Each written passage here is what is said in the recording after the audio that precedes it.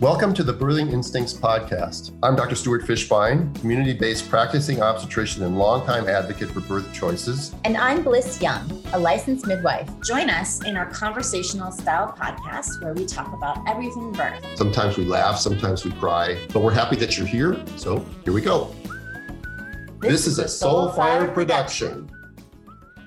So we're back in Bliss's kitchen. So tell me a little bit about your days. Well, By the way, we always start out sort of catching up.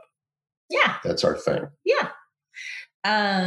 We had a beautiful birth in Topanga. That's probably like the highlight of my week. Yeah, that's going to be the highlight of my month, probably. Aw. Yeah, you were really gushing. Oh, it's so beautiful. Tell them a little bit about it, but it's so beautiful and you can't beat the setting. Yeah, no, I got there probably earlier than I needed to be, but I was like, it's so pretty. Topanga is a small little mountain town here in Los Angeles. So when you go into the canyon, you feel like you're somewhere else. Yes. Don't you think? Yeah.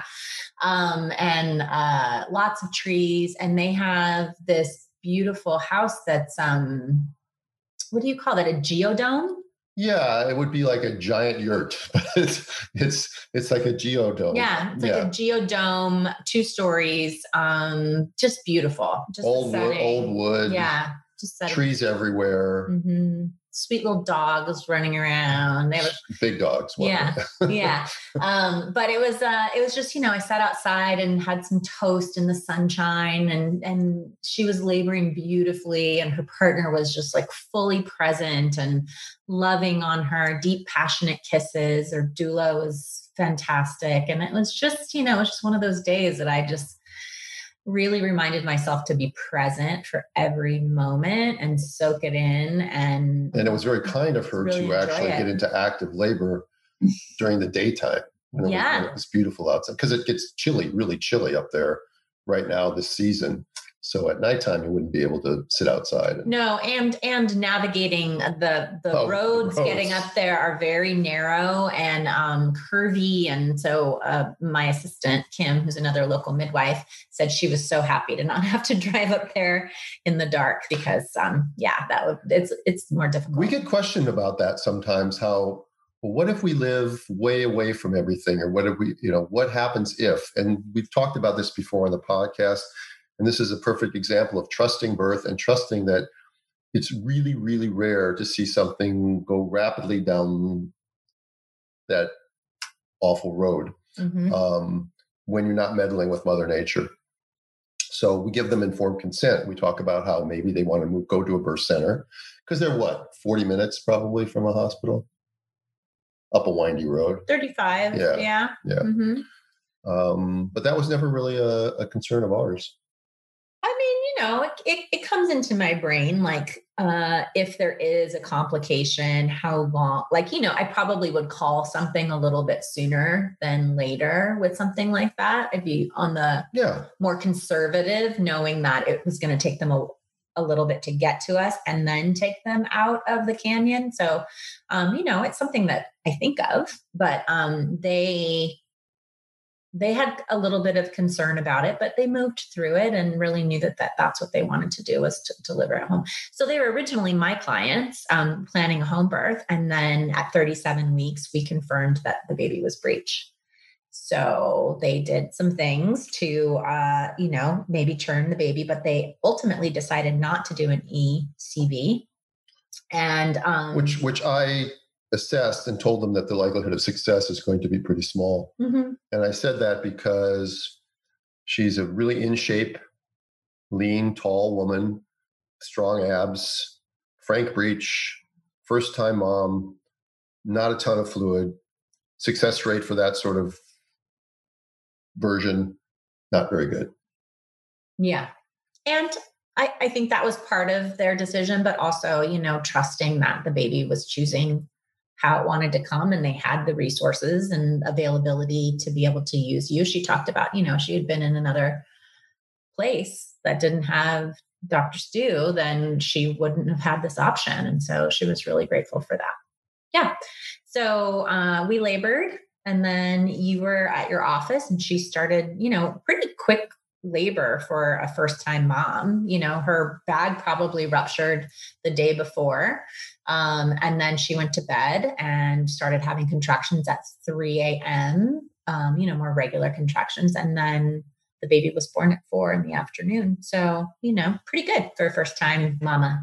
But you came, I think I told you that you might be able to do your whole day. And then I was like, maybe not. Because she went from a 6 when I first checked her.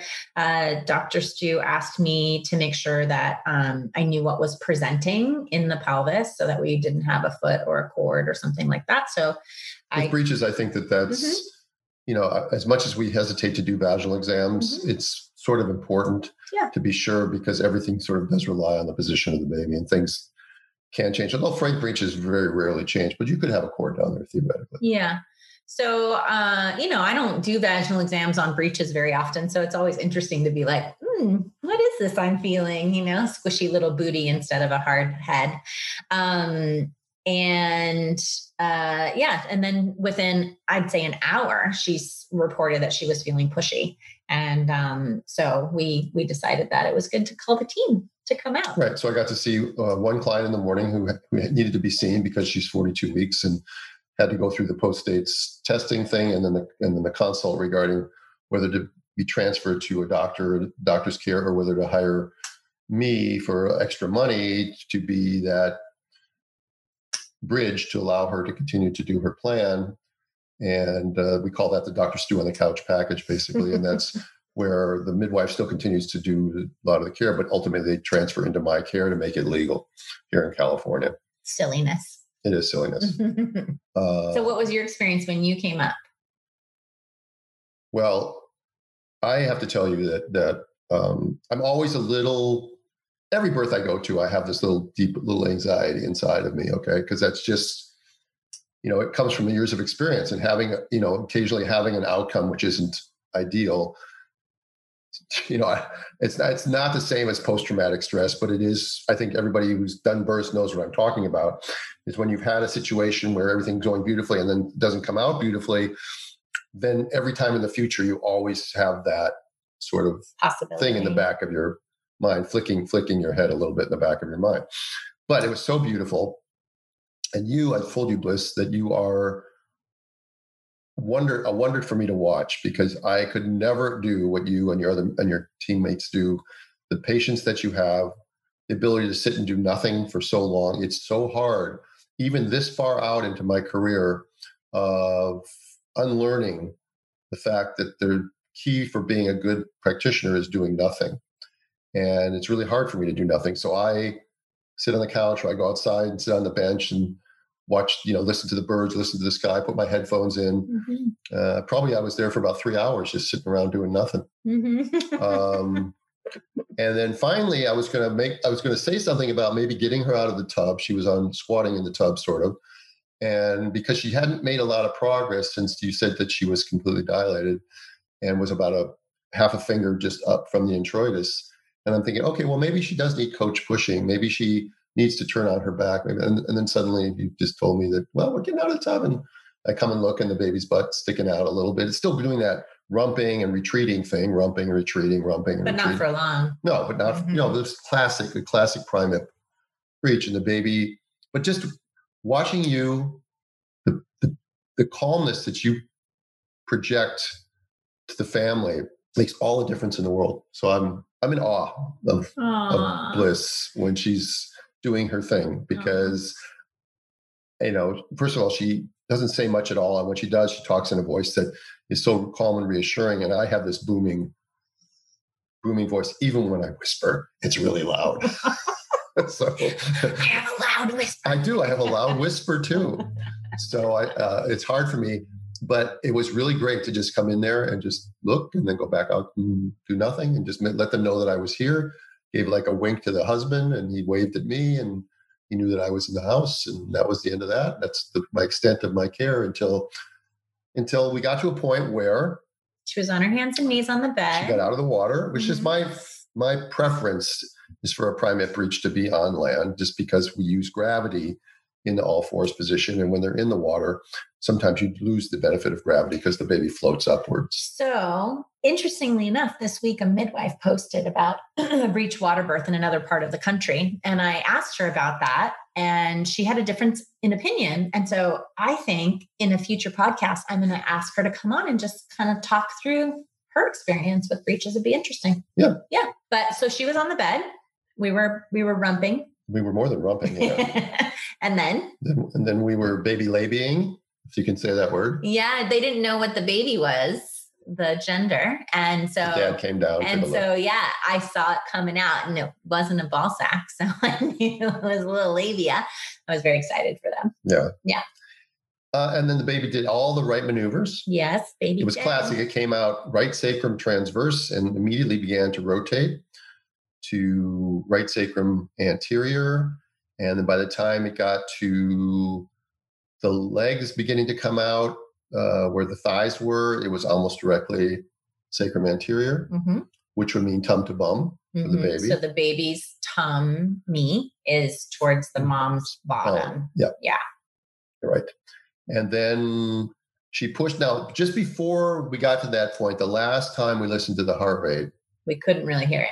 Yeah. And before that, we heard a little bit of a decel too. Not too much though. Right. Yeah. Right. But we couldn't find the heart rate. So we were going to judge the baby based on the criteria that I often use, which is capillary filling, tone, that sort of thing, I guess. Yeah. Right. Mostly tone. Color, a little bit of color. And color, yeah. Capillary filling, tone, and color. I knew there was a third one. I couldn't remember what it was. And the baby came out, and it was normal, palish color babies are, but it was trying to help itself out. So it was doing its tummy scrunches and a little bit. Yep. It did about 3 of them. And it got to the point where at the umbilicus, and I wasn't even worried about the timing there because she was progressing so well. But Sean Walker and a few other people have thought that from the time the baby hits the umbilicus, the baby's head should be out within 3 to 5 minutes. And as I've said many times on the podcast, 3 to 5 minutes when you're waiting in that position seems like an eternity. It's like, wow, this is really long. But at that point, when you get that far along, the baby's really no longer in the mother's uterus. So you really don't have to wait for a contraction. Yeah. So you started asking her to push. Right. And part of it was because I was a little concerned about the baby's tone and that sort of thing. So when the legs came out, initially they just gently plopped out. Plop, yeah. Right. Legs did great. And we did a little bit of perineal protection. Just you put your hand gently there. You had a warm compress there that you were keeping on there. And initially the baby had some tone and was trying to help itself out. But then over the next minute or two, it sort of lost its tone. It got real floppy. And it got to the point where you could start to see the chest coming out. You could see the beautiful cleavage of where the cord ran right up the middle. You knew the baby was in perfect position. You knew the arms were in front of the head. We have her get a grip push, and it just didn't really come that easily. And I was getting a little concerned. So I just took one finger up and I flipped the baby's left arm down, and the right arm came out on its own, essentially, after the left arm fell out. And then we did a little shoulder press, and out came the baby. Yeah, out came the baby. And she was indeed a little floppy, but she just needed a little bit of stimulation. She didn't need any breaths. We took the minute and had the mom and dad welcome her. And you could see the pink starting to come into her face a little bit in patches. And then I think you at that point took a stethoscope heart rate. Yeah. And said it was above 100. Well over 100. Yeah. So we had a great delivery. We did nothing. We sat there and we let the baby come around, and the baby's eyes were open, and the parents were talking to the baby. It was one of those just beautiful, beautiful moments. And she took a moment. All right. When the baby came out, we put it between her legs. She took the moment that a lot of women do, just like, oh my God. And then she looked down at her baby, and he was all teary-eyed. And then we had her roll over and put the baby on its side right next to her. And they had their moments. And while she was on her side, I asked for permission to take a quick look at her bottom, and she had no tears. So here's a primate with turned out to be 8 pound, 13 ounce breech long, baby. 22 inches. 22 inches long baby. No tear. Yeah. Right. Yay. Good team. Right. Anything else? And a really grateful parent. I mean, he was so I know, loving. pushing and just So lovely, lovely, lovely. Yeah. And do I feel, I have so many feelings when a birth like that happens. Part of me, it's the wonder and the beauty of what happens. And part of me is the anger and frustration when I know that just about anywhere else in my country, she would have had a section. She delivered on her due date. So the baby would have been a week old already. Yeah.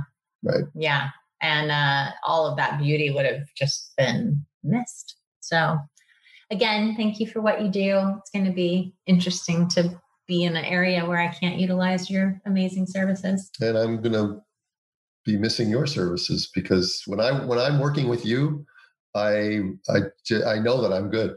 I know that if you need me, you'll get me in. If you don't need me, you'll leave me alone. Yeah. Right. Yeah. We actually had a delivery. Do you remember that one way back when? That she didn't want you in the room because she was a Orthodox Jewish woman. So she had you there because it made her husband feel more comfortable. But honestly, she didn't really want a man in the room. And so you just slept. I woke you up after the baby came out. I was like, let him sleep. I have a great job. I get paid for sleeping on people's couches. No. Makes them feel comfortable. So that's the kind of birth that makes me want to continue to what I'm doing. Yeah, good. We need oats. Yeah. It also leaves me with the feeling that being the only one out here doing it, that it's going to eventually lead to someone in some administrative role saying, well, if there's only one person doing it, it must be wrong. Yeah, but just got to be in the moment until that happens. Happens, right? I mean, so much joy. You have to have an alternative plan, which I'm working on. Yeah. I think I'm going to read this now because it's a great time to talk about acknowledgments and what a great job. So this is about what segment are we talking about now? This is midwife wisdom. But what I've decided to do is just read a thank you note that came to Dr. Stu from one of his Reach clients. And it just seems like a perfect segue. So it says, to those who made our dream come true, and it has lovely photos of the family. We've been struggling to put into words exactly what this entire experience has meant to us. And although it will never be enough to capture how we really feel, we wanted to say more than thank you. We wanted to tell you that you have changed, that you have forever changed us. The pathway to parenthood is a strange thing. There are countless avenues through which it can be achieved, and no two journeys in the history of our existence has ever or could ever be the same. Some are fortunate enough to have smooth sailing, not an issue here or there, aside from perhaps a little fatigue and butterflies. Others, however, are luckier while they meet challenges. The cards dealt offer far more than the stress or fear they may initially cause. They create a new person, a better, stronger, braver, and they can the formatting is so close. Stronger, braver, and more passionate one that isn't afraid and becomes empowered to fight for the things that they believe in and didn't even know that they would come to believe in. Each member of our incredible birth team, including you, helped give that to us. You held our hands and showed us love, support, tenderness, and above all, faith. Your faith in our journey and the life of our little ones right to get here naturally and safely made our delivery a reality that for some time seemed impossible.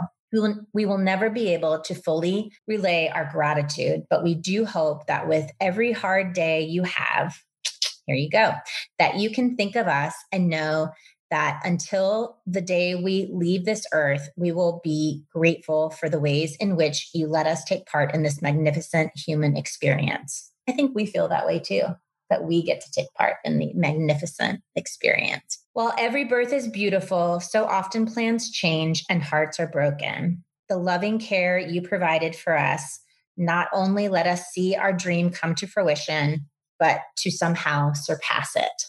Not a day, an hour even goes by where we are not remembering how lucky we were and how strong we feel today because of the loving care you gave us. We hope that you can remember us fondly, even to just a fraction of the degree of how we remember you.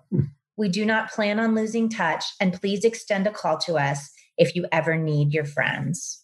Can I say their names? Sure. We love you always, Brad, Sarah, and baby Jack.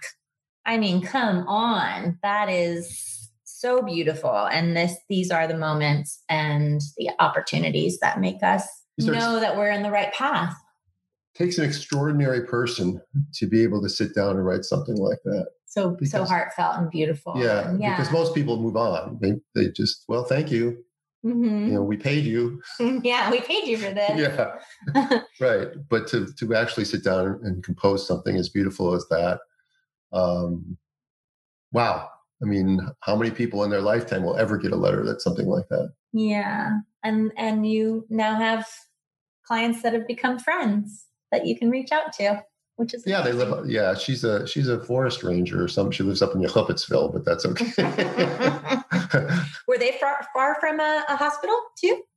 No, because they came to a birth center, which sometimes is a good solution if you're. Because they lived up far. They lived up in an area that had a hospital that no one ever wants to go to. That's another reason. Right. The transport situation.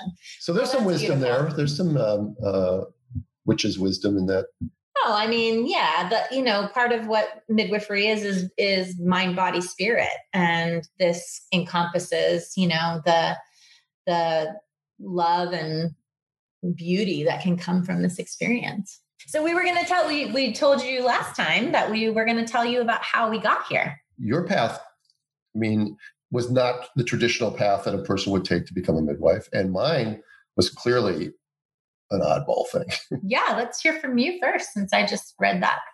Well, my story begins, it begins on July 21st, 1956, like 4-something in the afternoon. No. We only have 10 minutes. But my mom has no memory of it because she had ether and I was pulled out with forceps, which is how I was delivered, which has nothing to do with the story whatsoever. Because it never even occurred to me that I would be going into medicine or specifically obstetrics through all my childhood. But I was in college, third year of college. I was a biological science major, and I didn't really know what to do with that. You didn't know what you wanted to do? No, didn't know what I wanted to do. But I had a Jewish mother, so that limited my choices. And so medical school seemed like a reasonable thing to do because they had a lot of the same prerequisites that I already taken, like physics and biochem and organic chemistry and all the things that scare people away from becoming physicians. And so I got into medical school at the University of Minnesota, which was my home state. And during my 4 years of medical school, I began to do different rotations in the third and fourth year. You spend 6 weeks here, 4 weeks here, ear, nose, and throat, internal medicine, pediatrics, OB, oncology, whatever. And my third year, I spent 6 weeks on a hematology oncology service where it was really depressing for me. I lost a lot of, it was mostly a pediatric service. So we had kids dying, getting pumped with chemotherapy and something called amphotericin, which was for like fungal infections of your brain. It was awful. So my next rotation was OB. And instead of being up at 3 o'clock in the morning doing sad things, I was up at 3 o'clock in the morning doing the great things. And catching a baby as a medical student was fine because I really wasn't responsible for anything. I just had to be there to catch the baby. I still remember the first baby I ever delivered as a medical student. Her name was Deborah Smith. It was 1981, so the baby would be 40 years old now? Yeah. Yeah. Yep. No, yeah. 40 years old. Anyway, so I chose that as my profession, and then I applied to the match. And the match actually just came out this week. Interestingly enough, my cousin just texted me this morning saying that she matched in Columbus, Ohio, and another student that was out here with me, you might have met her. She matched in Pittsburgh, so it's kind of fun. It's just all happened this week. But I matched in Southern California at Cedars-Sinai, and my life will never be the same because instead of matching in Iowa or Colorado or wherever else I applied, I ended up in Southern California. And that led me on my path to go through residency. And fortunately, as a resident, maybe you've heard this before, I got to spend 4 months of my Cedars training at LA County USC, which in the early 80s was the busiest hospital in the country, doing over 20,000 births a year, which comes out to be about 65 a day. So if I got trained and we were seeing 2 or 3 breaches a day. That's amazing. And we were seeing, twins, and we were seeing preterm labor, and it was sort of assembly line medicine. I mean, people came in and we didn't know their dates because they hadn't had any prenatal care, and the baby estimated fetal weight was over 2,000 grams. We just pitted them out. And we pitted them out because that means put them into labor, because we wanted to get the beds free. Because there were 16, let's see, were there 16 rooms? No, there were 4 labor rooms with 4 beds each. So each labor room had 4 women laboring at the same time. Wow. Right. With curtains. Mm-hmm. Those soundproof curtain things. Mm-hmm. Yeah, right. And so that was 4 times 4 rooms, 6 rooms. I don't know. There were 16 or 24 beds for people to labor in. And so we had to move it up. We used to have people laboring in the hallway. Anyway, to put it mildly, it gave me good training. It wasn't great prenatal care. It wasn't great maternity care, but we got great training. And I learned forceps. I learned all the things that make me feel like a real obstetrician. But I also was trained in the medical model of obstetrics. And so I came out of residency thinking that I knew everything about childbirth, when in hindsight, I probably knew really good stuff about 20% of laboring women, and the other 80% I knew nothing about, because they're normal and there's nothing wrong with them. And we didn't learn about how to deal with people who have nothing wrong with them, because everyone got treated the same.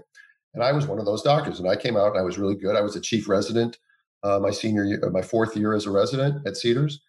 And I started a practice. I got a really good practice offer right in Century City, and I joined the practice. I took a few months off, which was great. And I traveled around the world, which was a life-changing event for me as well. I read an interesting book, which changed my life as well. I've talked about that a little bit. It's called Atlas Shrugged. Oh, yeah. And, I haven't read that one yet.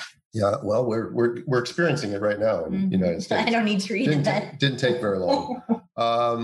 I mean, she wrote all this in 1957 because she had seen it in the Soviet Union. Mm-hmm. And now we're sort of seeing it here. But that's another story.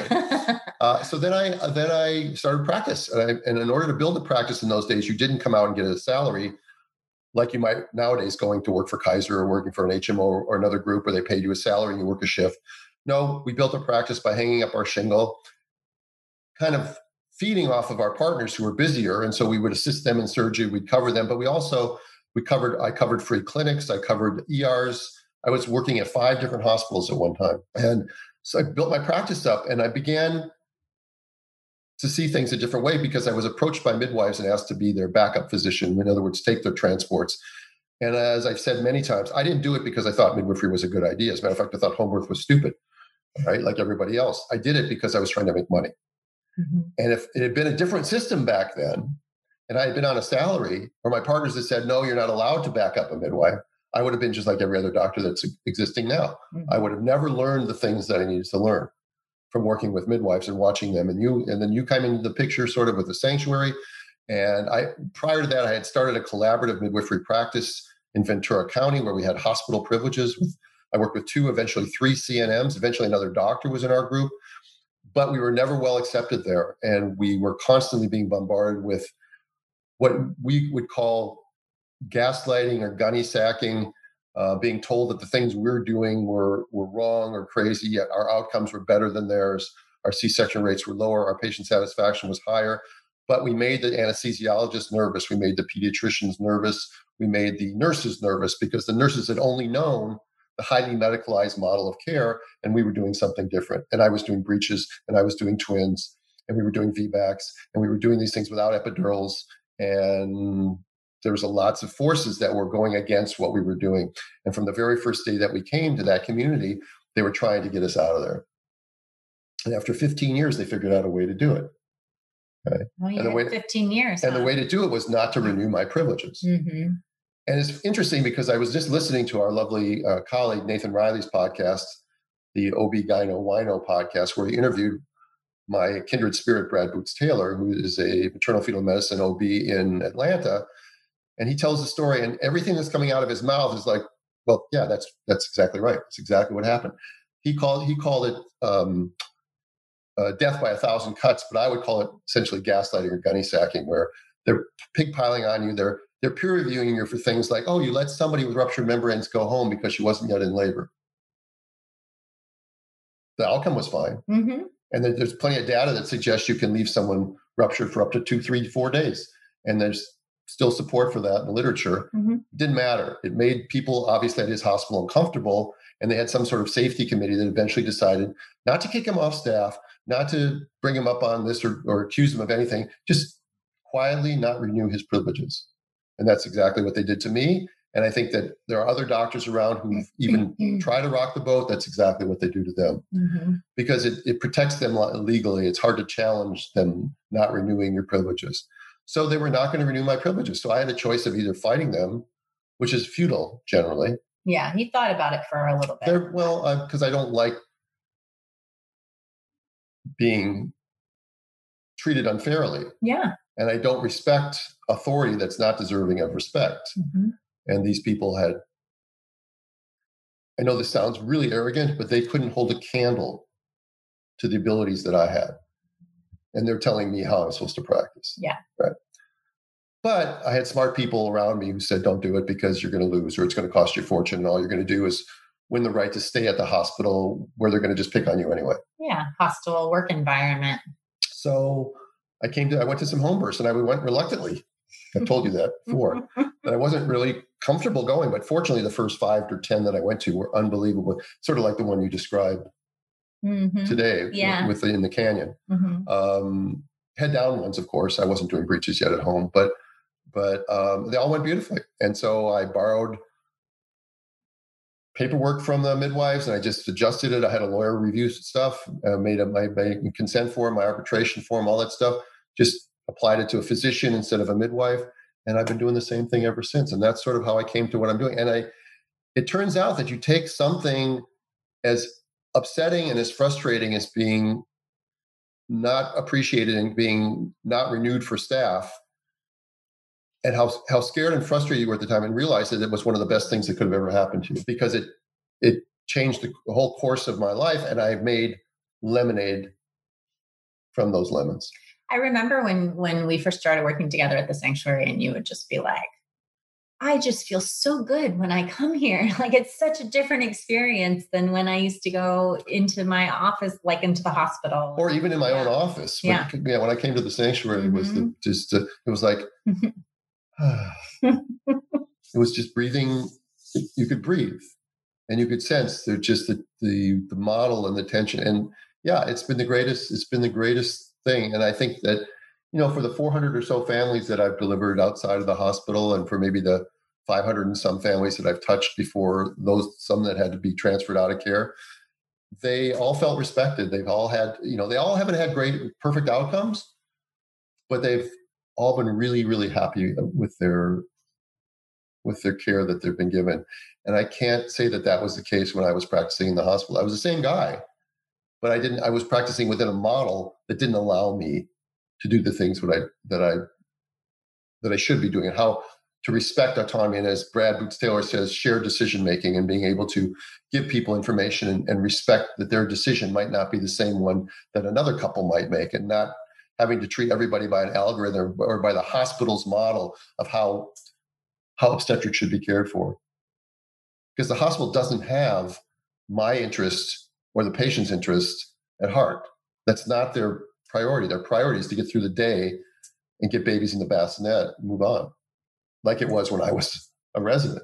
Yeah. And I think the other thing is this model helps you develop a relationship with the families and be more yourself and more connected to them. And that inevitably has people more satisfied with the experience, where in the medical model, you're kind of taught to be a little bit more distant and, right. And now the shift mentality of current medical practice makes it even less satisfying. And again, if all you are is a mechanic, like if I was a mechanical type person, I would have gone into emergency medicine, or maybe pathology, or maybe radiology, so that you diagnose something, you fix it, but you really don't have to interact too much with the person. But that wasn't who I was. So I really liked interacting with my clients. But then in the medical model, when you have to do volume because you're paid poorly by insurance companies and your overhead is high, you don't have the time to do that. And so you cut things short. You cut corners. You've got one foot in the door, or out the door, excuse me, when you're trying to talk to somebody and they want to go off on a tangent about something and you know that you've got 3 more people in the waiting room. You're like, I gotta go. Right. Gotta go. Now we don't have to do that. And I remember too, when we first started doing prenatals together at the sanctuary, you're like, so what do you talk about for an hour? Like, I don't know what you I still have that issue. But it's led me do pretty good. It's led me to the path of things that I never thought I would do, like writing papers or writing a book or going on the lecture tour of teaching breech, buying a breech trainer, going to teach breech. These things never would have happened if I had a busy office, hospital-based practice. I never would have had time for any of that sort of thing. Mm-hmm. Right. Yeah. Right. Love it. Love it. So that's sort of how I got here. And I've been doing the podcast. I just briefly, podcast was the brainchild of my old friend, Brian Whitman, who he's a talk show host here in Southern California. He's on Drive Time Morning Radio on 870 KRLA. And I had met him through his girlfriend at the time, years and years ago. And we had just hit it off. He had that kind of voice and that sense of humor that I really liked, and he liked my sense of humor. And so occasionally, now and then, we'd meet for breakfast after his morning show, which was from 6 to 9 or 5 to 9 in the morning. And I'd meet him at a little deli that was right near the studio.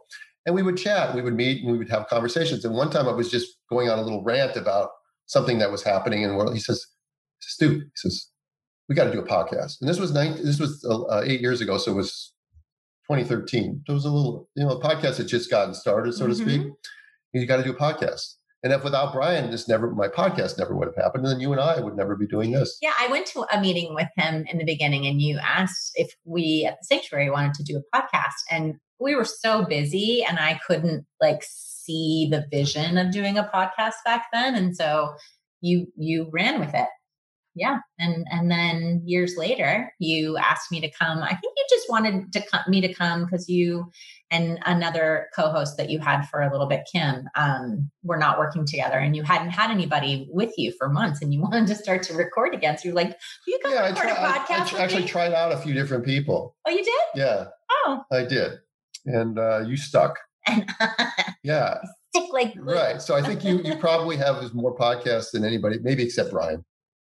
I'm not sure. How many have you done? Did you remember? You counted them up on time. I did, and now I forgot. Well, you can go to drstuspodcast.com. They're all archived there. We're still it'll be in the podcast. Yeah, but it'll be in the podcast app, and you can go back and you should listen to a couple of them. We came up with really clever titles. Yeah, you're really good at that. We did. Even then, but we came up with really clever titles of current events or things of the day. One of my favorites was Kung Pao placenta. Because everyone who does a birth podcast always does a podcast somewhere along the line about eating placenta.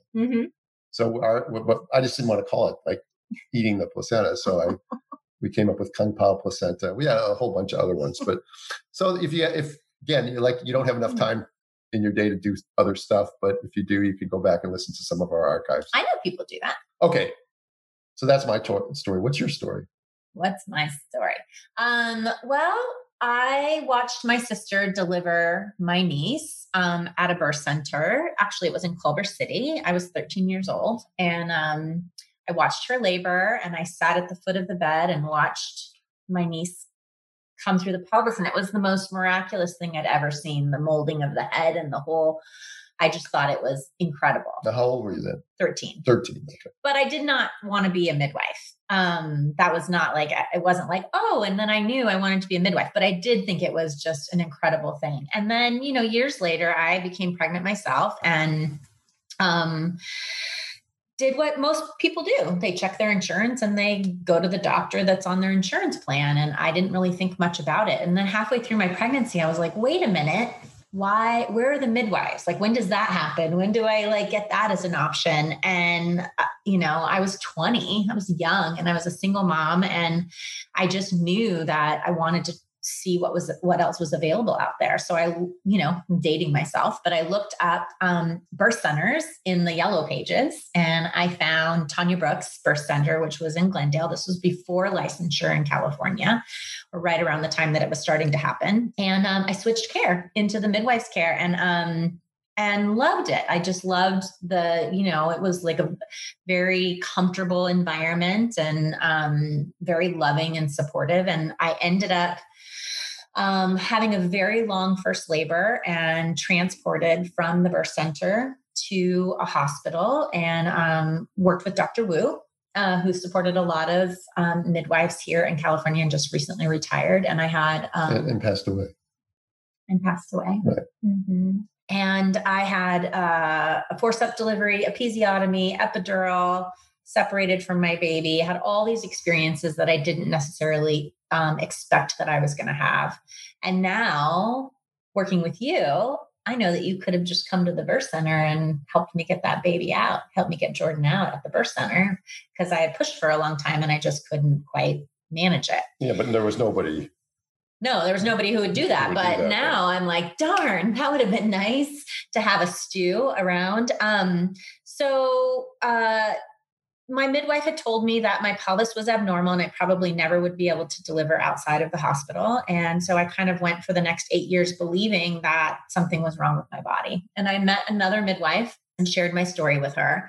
And she said, you have a tried pelvis, which basically means that the baby has passed through, even though I did have assistance, and you deserve a trial of labor. And so I went into that delivery with my daughter, Sky, thinking I probably was still going to get transported, but I was going to give it a shot. And I had an incredibly triumphant, beautiful delivery in front of the Christmas tree. I love when you add the Christmas tree story about because I can just visualize it on a birth stool. And she came out in about 20 minutes of pushing. And it was just, I still can envision the pictures of me holding her, and just my face was just elated. And I fell in love with midwifery during that time. I really just felt like I was so held and supported. I had actually done co-care because of the transport situation with a doctor who was very lovely. He was willing to back my midwives, which a lot of doctors aren't willing to do, but he wanted to see me at the same time. And so watching how my care was managed in these two different worlds for the exact same pregnancy was very eye-opening for me. Never talked about nutrition, never talked about how I was feeling emotionally. Nice guy, but that's just a different model. And those midwives really taught me more than just how to deliver. They taught me about how to care for myself naturally. And I learned so much about nutrition and herbs and all of that. And I just became an advocate. And I really wanted people to know, not have to look it up and search for it, but to know that midwives were out there and what a difference that kind of care can make in your life, not just for the delivery. And then I had another baby, Grant, who's now going to be 18. Can't believe it. With that same practice, the Hollywood Birth Center, Connie Rock and Ty Carson, Alex Evangelidi, who eventually became my partner in the sanctuary, was a student at the time and was at Grant's delivery as a student. And I did a trade with them because we didn't have a lot of money back then. And so we did things like paint the birth center, and I did administrative work for them. And the Hollywood Birth Center closed down after Grant's delivery. And not because of it though, right? No. No. Just kidding. No, it just, birth centers. It's a joke. Yeah, no. But birth centers open and close. We know that what makes you a good midwife doesn't necessarily make you a good business owner. Right. So that closed down. And then Alex and Connie became partners, and they called me up and said, this was a few years later, and said, we want you to come and be our business manager. And I said, only if we open a birth center, because there were no birth centers open at the time in LA, which seems totally crazy. And so we partnered up and opened the sanctuary. That was 2006. We were a home birth practice. And then by 2010, we had the whole thing open, which was a birth center, beautiful birth center, a wisdom and movement like yoga and educational center, an eco boutique. And then we did a collaboration. So we had 5 midwives at one time. Dr. Fishbein would come in and do his work and do ultrasounds. We had lactation consultants and doulas and hypnotherapy and acupuncture and chiropractor. And it was pretty cool place, right? Created a bunch of community. It was pretty awesome. It was. And we had, it was a nice center to come to for wellness. Yeah. Right. But I started to get really dissatisfied because I think I had thought that I would open the center and then move on to other things. I think at that point I thought I was going to be like a motivational speaker or something. And every time I tried to step away, the business just didn't do as well. And I really didn't see myself doing business for my whole life. And I started to also get frustrated because I felt like the group practice started to become more medicalized and not as individualized, and have the heart of like what you were acknowledging me for earlier in the birth room all the time. And so I was signing these people up for an experience that I wanted to give them, and then I wasn't able to give it to them. And I did get some pushback from some of the midwives and said, you're not a midwife. You don't understand. Things are really different now. And so I was like, well, I guess I should go get my license because I have this business and I should be able to have a say in how the clients are cared for. And so I started on my journey to become a midwife, and it became difficult to kind of live in both worlds of owning the sanctuary and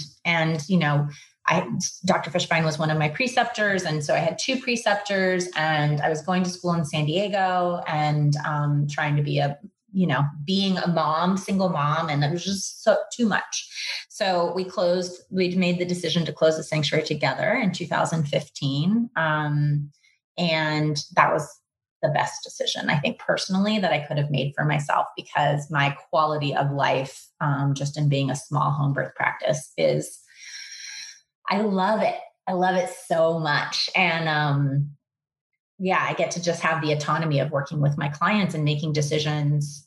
Like you were saying earlier about, sometimes somebody could be ruptured for 3 days. And I didn't want another person who felt nervous about that to make that decision for my client. I wanted to be able to have that kind of individualized, informed consent kind of care that I think you can only have when you have either a single practitioner or you have two midwives that practice very similarly. It's like a marriage. Yeah. So and then I don't know, a couple of years ago, you asked me to join you on the podcast, and we have just been trucking along.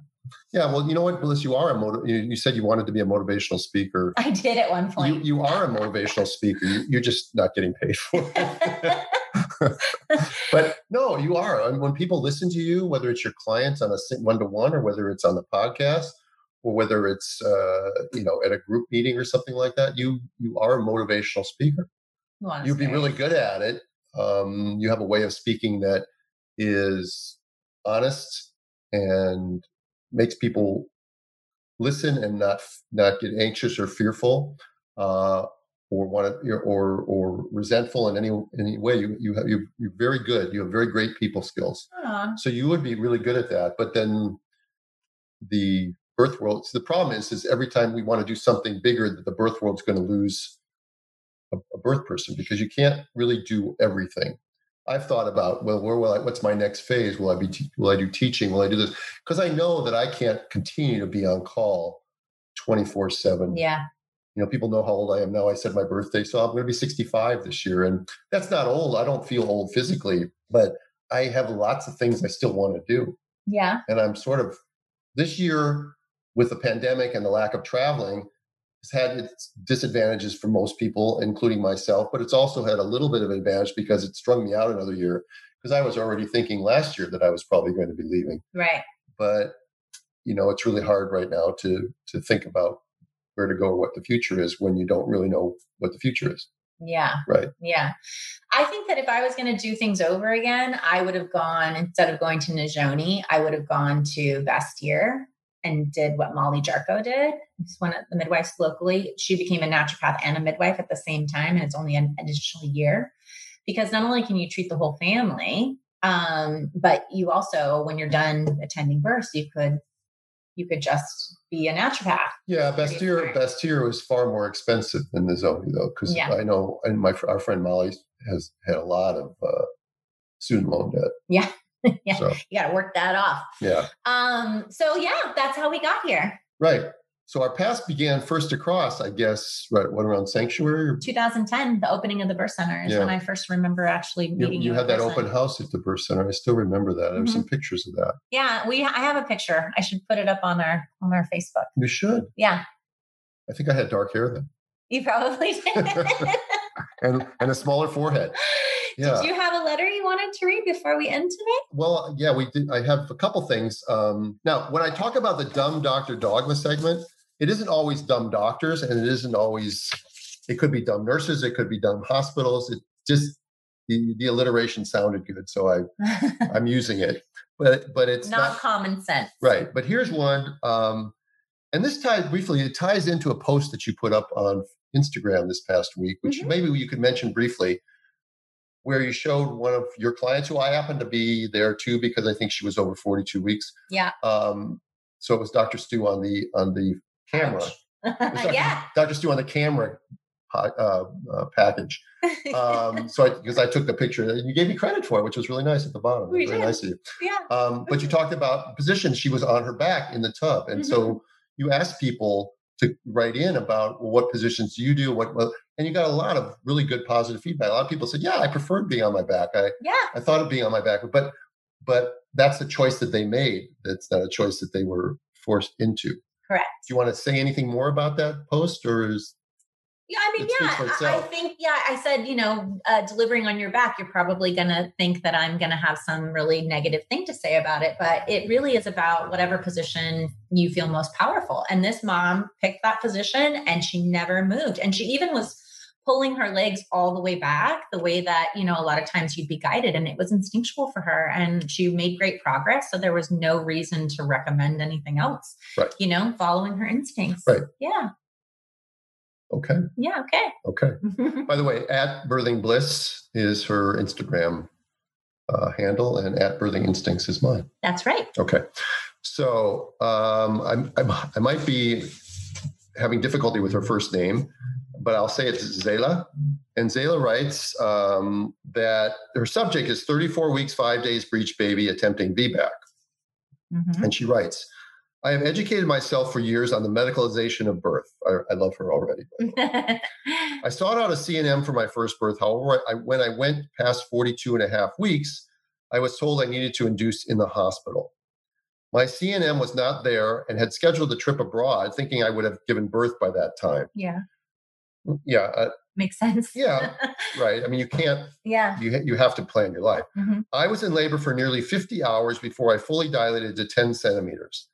After that, exhaustedly pushing for quite some time, I kept feeling movement when I was on my hands and knees, but the hospital staff kept forcing me on my back. Okay. So frustrating. So she felt the baby was descending more when she was on her hands and knees. The hospital made her go on her back. That's dumb doctor dogma number one. Yes. Here comes number two. Number two. Where I would feel all movement and progress stop. After about 24 hours, a nurse pressured me to get a C-section by stating, even if you get the head out, his shoulders could get stuck if he's really big, and we'll have to push him back inside you, and he'll ride the short bus for the rest of his life. Oh my God. Oh my God. That's horrible. Yeah, that maybe gets into the super dumb doctor dogma. Super dumb. Wow. Can you believe that? I'm so sorry. And she puts that in quotes, so I believe that that's actually what was said to her. Oh, that's horrible. Right? Yeah. So I just... And insensitive. Like, just in general, it's just an insensitive thing to say, but okay. Right. And as if first of all, you can predict a shoulder dystocia. If second of all, you can't manage a shoulder dystocia, that you'd have to do a Zeffirelli maneuver, which is where you push the head back up inside and then do a C-section. I mean, what was this nurse talking about? Okay. It was at this point I broke down crying and traumatically agreed to a C-section, which still gives me internal pain at the edge of the incision scars to this day, 6.5 years later. I'm so sorry. Right. Yeah. My CNM was quite good, though. She wasn't there at the end, so I decided to return, though she wasn't there at the end. So I decided to return to her for my second pregnancy. I am currently 34 weeks, 5 days, and everything thus far has been normal in my pregnancy other than a slightly high AFI hovering around 20. Two things about that. First of all, 20 is normal. And secondly, why do they even know? I always ask that question. Why at 34 weeks do we know her fluid is 20? Why did she have an ultrasound? Yeah, lots of them. Right. Okay. Last week, I was told the baby was head down. To be safe, I was told to have NSTs and AFIs. And yesterday during the AFI, I was told baby was breech. Okay. To be safe. Wait, I forgot to highlight that in dumb Dr. Dogma color too. Okay. Why? They're going to do NSTs at 34 weeks. Because she's a VBAC. Or is it because your fluid was normal? I don't know. Oh, yeah, I don't understand. Okay. Yeah. But this is her. I don't know if the CNM is saying this or if this is the maternal fetal medicine person she referred to, but somebody is telling her that she should have weekly NSTs, and I don't know if it's weekly. I shouldn't say that. I was told to have NSTs and AFIs, and yesterday during the AFI, I was told the baby was breech. Now my CNM is saying that unless the baby turns, I cannot have a trial of labor or attempt a VBAC. More specifically, she said she cannot do a breech or VBAC breech. Well, that's probably true. She's in California, so that's true. I am thus considering giving birth at home, but I do not want to do so without a care professional there. Having an OB would be optimal. I am thus requesting a consultation to find out your expert opinion on the situation, and if you might be willing to be my provider. No, I won't be your provider. I'll be your practitioner. Okay. Provider is one of those words that I've often said I don't like it. Provider came from the insurance industry.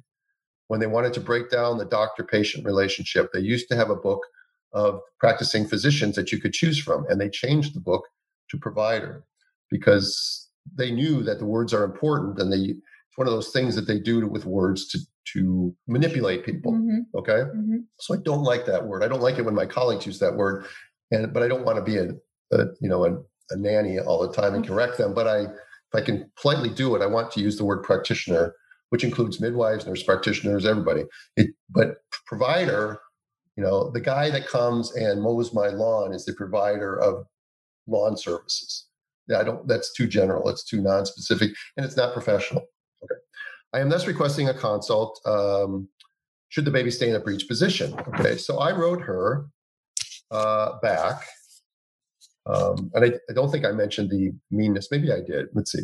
Dear Zela, so appreciate your detailed history, and I'm excited for your upcoming birth. First, most likely your baby will not remain breech and will turn back to head down, and you can continue your current plan with your midwife, which is most important to say that to them. Telling someone that their baby's breech at 34 weeks and that starting to talk about all the problems that can happen, I guess it's how you say it. Maybe it's part of informed consent to talk about it, but you could talk about it and say it in such a positive way that it's so unlikely to stay that way. And if it does, we've got all kinds of things we could do, but that's not what she was told. Yeah. And when would you recommend kind of making that? Well, you could start the spinning baby stuff at any time, but I would not even be concerned about it till you reach 37 weeks. Yeah. All right. At 37 weeks, about 96% of babies are head down. At 34 weeks, there may be still 10 to 15, 20% of babies that are breech. And she has a good AFI. And she has a normal good AFI, right? So I said at 34 and 5/7 weeks, you can still help encourage the process of turning by following some of the recommendations on the Spinning Babies website and seeing a chiropractor skilled in pregnancy and Webster technique. Should your baby remain breech at 37 weeks, I would be honored to see you in a consultation at my Calabasas office. At this meeting, we'll review your history, discuss the literature and options, including turning the baby or vaginal breech birth, perform an ultrasound, answer questions, and get better acquainted. To schedule, and I told her how to schedule. And so that's my response to her. Great. I love that you respond to all the letters. I respond to all the letters. I know, it's so great. But this is the highlight of the dumbest Dr. Dogma episode so far, even though we've only had one of two. Yeah. Yeah. He'll have to ride the short bus for the rest of his life. That's terrible. Isn't that just awful? I'm just terrible. Yeah. I couldn't believe it when she said that. So Zela, I hope I get to meet you. Well, actually, I hope I don't get to meet you because that means that your baby is turned head down. And that you have a beautiful VBAC. Yes. And the VBAC is a non-issue. Yeah. Breech or head down, the VBAC is a non-issue. Your success rate is going to be really high, and it's going to be higher if you stick with your midwife than if you end up having to go actually back to a hospital. Yeah, great. Okay. Anything else you want to say? Well, I think we're out of time. I think we're out of time too. Right. we sure can talk. Glad you guys. We do. We don't even keep track of the time anymore. We don't have a timer. I was going to, but it seems like you were. Yeah. Next time we should get it. Well, I don't want to do that. That's what I thought. I think we've done this enough now. where we sort of can kind of tell when it's kind of like we're winding down. Yeah. And we have a production team now. So if we're too long, they'll edit us out. Yeah. So that's pretty exciting. So, boy, I love seeing you. I love the way our new format is so that we can just sit and chat whenever we want. We don't have to stick to a certain time where we're on video. I'm sure some people would prefer that we be on video, and maybe some of these, we are recording it on a video, and maybe I'll still put some of these things up on my Rumble page, Birthing Instincts at rumble.com. So you can go to rumble.com and check them out there. And you can find, again, me at Birthing Instincts is my website, www.birthinginstincts.com. And Bliss is your website is? Birthingbliss.com. So have a great week. Have a great week. Until next time. Bye-bye. Thanks for listening to the Birthing Instincts podcast. We know that we all lead busy lives, so we are extremely grateful that you give us an hour of your time each week. If you enjoyed this episode, please share. And don't forget to subscribe to our podcast for the latest updates and reviews. To help others join us, you can find Dr. Stu at Birthing Instincts and Bliss at Birthing Bliss Midwifery on Instagram.